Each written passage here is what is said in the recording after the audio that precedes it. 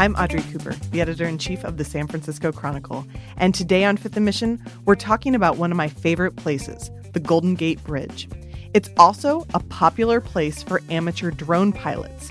Maybe you've seen some of their videos or photos on social media, and that's becoming a big problem for law enforcement. Joining me to talk about this story is Roland Lee. Roland, how are you? Great. Thanks for having me. Yeah, thanks for being here. So what is the rule about drones and the Golden Gate Bridge? So because the bridge is surrounded by a national park or recreation center, launching a drone from any of those areas, which includes the Presidio and Marin Headlands, is totally illegal. That's actually a rule nationwide. All national parks ban drones because they can disturb wildlife or other visitors. So you basically cannot launch anywhere near the bridge. I mean, you'd have to be like 2 miles away. Or the one way to do it close by is by boat. But even if you're doing it by boat, you can't fly over moving traffic. So you could fly under the bridge by boat legally with a permit, but you basically cannot ever fly over the bridge. You need a permit to even go under the bridge. To go actually from a boat. A boat. Yeah. There's a lot of rules Yeah, around a lot this. of different rules. So they don't want to disturb wildlife, but there's not a lot of wildlife in the Golden Gate. Well, I mean, there is some, but not as much as maybe in a national park. What's the problem for law enforcement specifically around the Golden Gate National Recreation Area? I think it's kind of a blanket rule, like it's a nationwide rule that any kind of nature area, might be disturbed. But I think also visitors hearing buzzing drones around them is not a great experience either. And at the bridge specifically, there's tons of traffic going through, every minute. So the chance of a drone, hitting a car is pretty high. How big of a problem is this in actuality? So there have been 5 drone crashes on the roadway since late 2014, which isn't that many, but they're very concerned that I don't know. I mean, I think if I was driving on the Golden Gate Bridge and a drone crashed in front of me, I mean, it's already kind of a scary bridge to drive on because the lanes are so narrow. I think that would be incredibly dangerous. It's amazing that nobody has been hurt. Yeah, luckily, no one's been hit. It's just hit the road. But I mean, that's still, a huge increase too compared to before there were any drone incidents. So most people may not know this about you, but you are an amateur photographer, a very good one. How did you find out about this story? What turned you on to it? Yeah, so I was also on Instagram, and one of the most popular subjects around here is the bridge. And then I would keep seeing these aerial photos, and they'd be pretty amazing, just kind of these cool, geometric, kind of symmetrical photos above the traffic.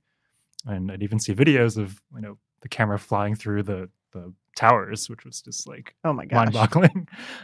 So I was trying to do more research, what are the actual rules, if I wanted to even get my own drone. And I learned that you turned on to this because you thought it would be a good idea to do it yourself. No, I wanted to just learn more. I wasn't sure what the rules were at all. And I went to the Golden Gate Parks website, and they said no drones or anywhere near the bridge. So that just got me thinking, so how many actual accidents have there been? And, are there actually going to be penalties for posting on social media? And are there any penalties for flying a drone around the bridge or the Golden Gate National Recreation Area? Yeah, so rangers, park rangers basically enforce it. And, they wouldn't give me an exact number, but they've said that they've fined multiple people, in some cases even confiscated a drone. And they say they go after people who post photos online as well and tell them to take them down. But I still saw these photos that have been up for years and years. Yeah, I mean, that would seem to be like an impossible task for the very few park rangers that we have to police this. While you were reporting the story, did you see anyone flying a drone in the area illegally? No, I didn't. But I think other people that I talked to have seen it.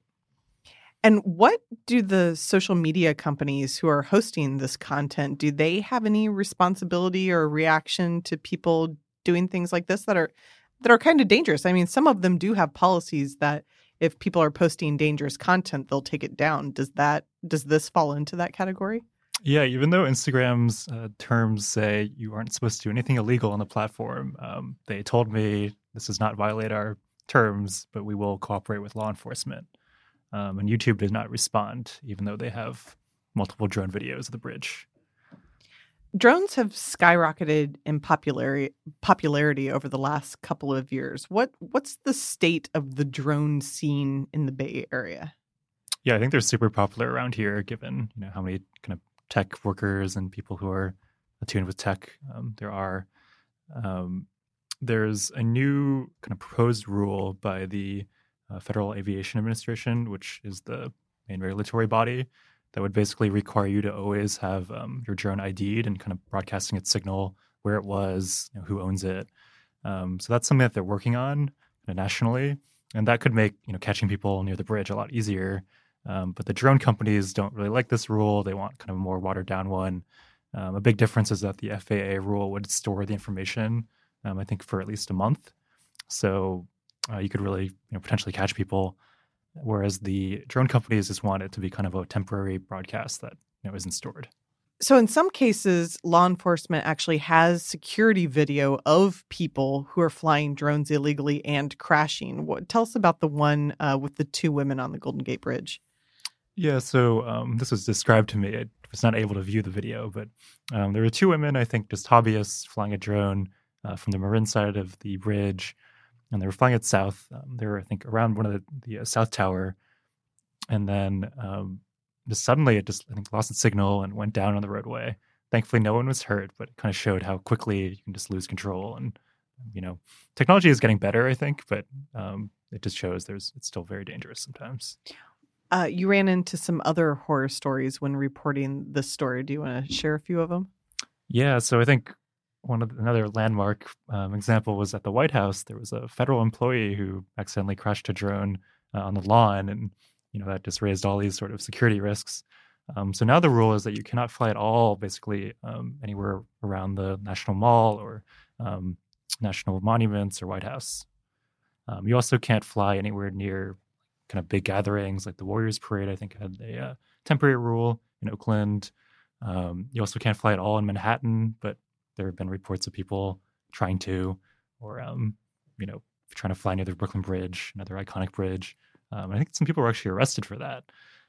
And I think one of the biggest finds I saw last year, a California tourist visited Las Vegas, was flying his drone around the Strip, which is illegal, and then it kind of wandered off and crashed into the airport nearby, McCarran, and he was fined $20,000 by the FAA. That is an expensive drone flight. Yeah. And also a really dangerous one. Mm-hmm. I can imagine that there are a lot of landmarks in this country where people would be very alarmed to see something flying overhead. I always see them at fireworks celebrations, and I wonder if that's illegal too. I guess it would be if it was in a national park area or around a monument. Yeah, there's often like temporary flight restrictions that are made by the FAA. And there is one legal way for anyone to get an aerial shot of the bridge, which is to hire a helicopter and take photos from that. Everybody hire a helicopter. Much more expensive way to true. get a view of the bridge, harder, but a legal one. Yes. I'm speaking with Roland Lee about his new story about drones flying illegally near the Golden Gate Bridge. We'll be right back after this.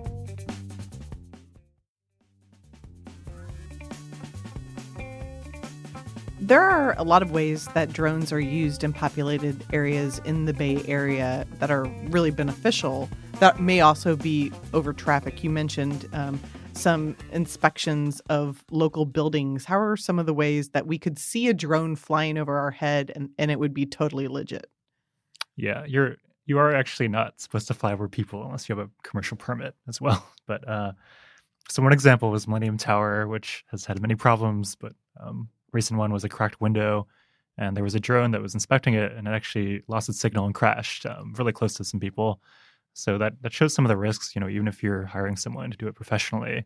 Salesforce Tower has also been inspected by drone, but no accidents there. And then some, city agencies have used it to inspect like public utilities. Some firefighters have used it as well. And what are the firefighters using it for? I think they've used it for like search and rescue, but at the same time, during the wildfires last year, there were drones that were in the area during the fires, and that interfered with their helicopters because there's a risk that a drone could hit the helicopter. Yeah, and that's actually happened in a few places, hasn't it? Yeah, I think in Los Angeles there was, I think like a not super damaging collision, but a collision down there. Yeah, I know it seems like every wildfire we cover at some point, there is an announcement or a press release that says all the drone operators have grounded the aircraft, which of course makes it virtually impossible to fight a wildfire. So there's it seems like there are a lot of rule breakers out there.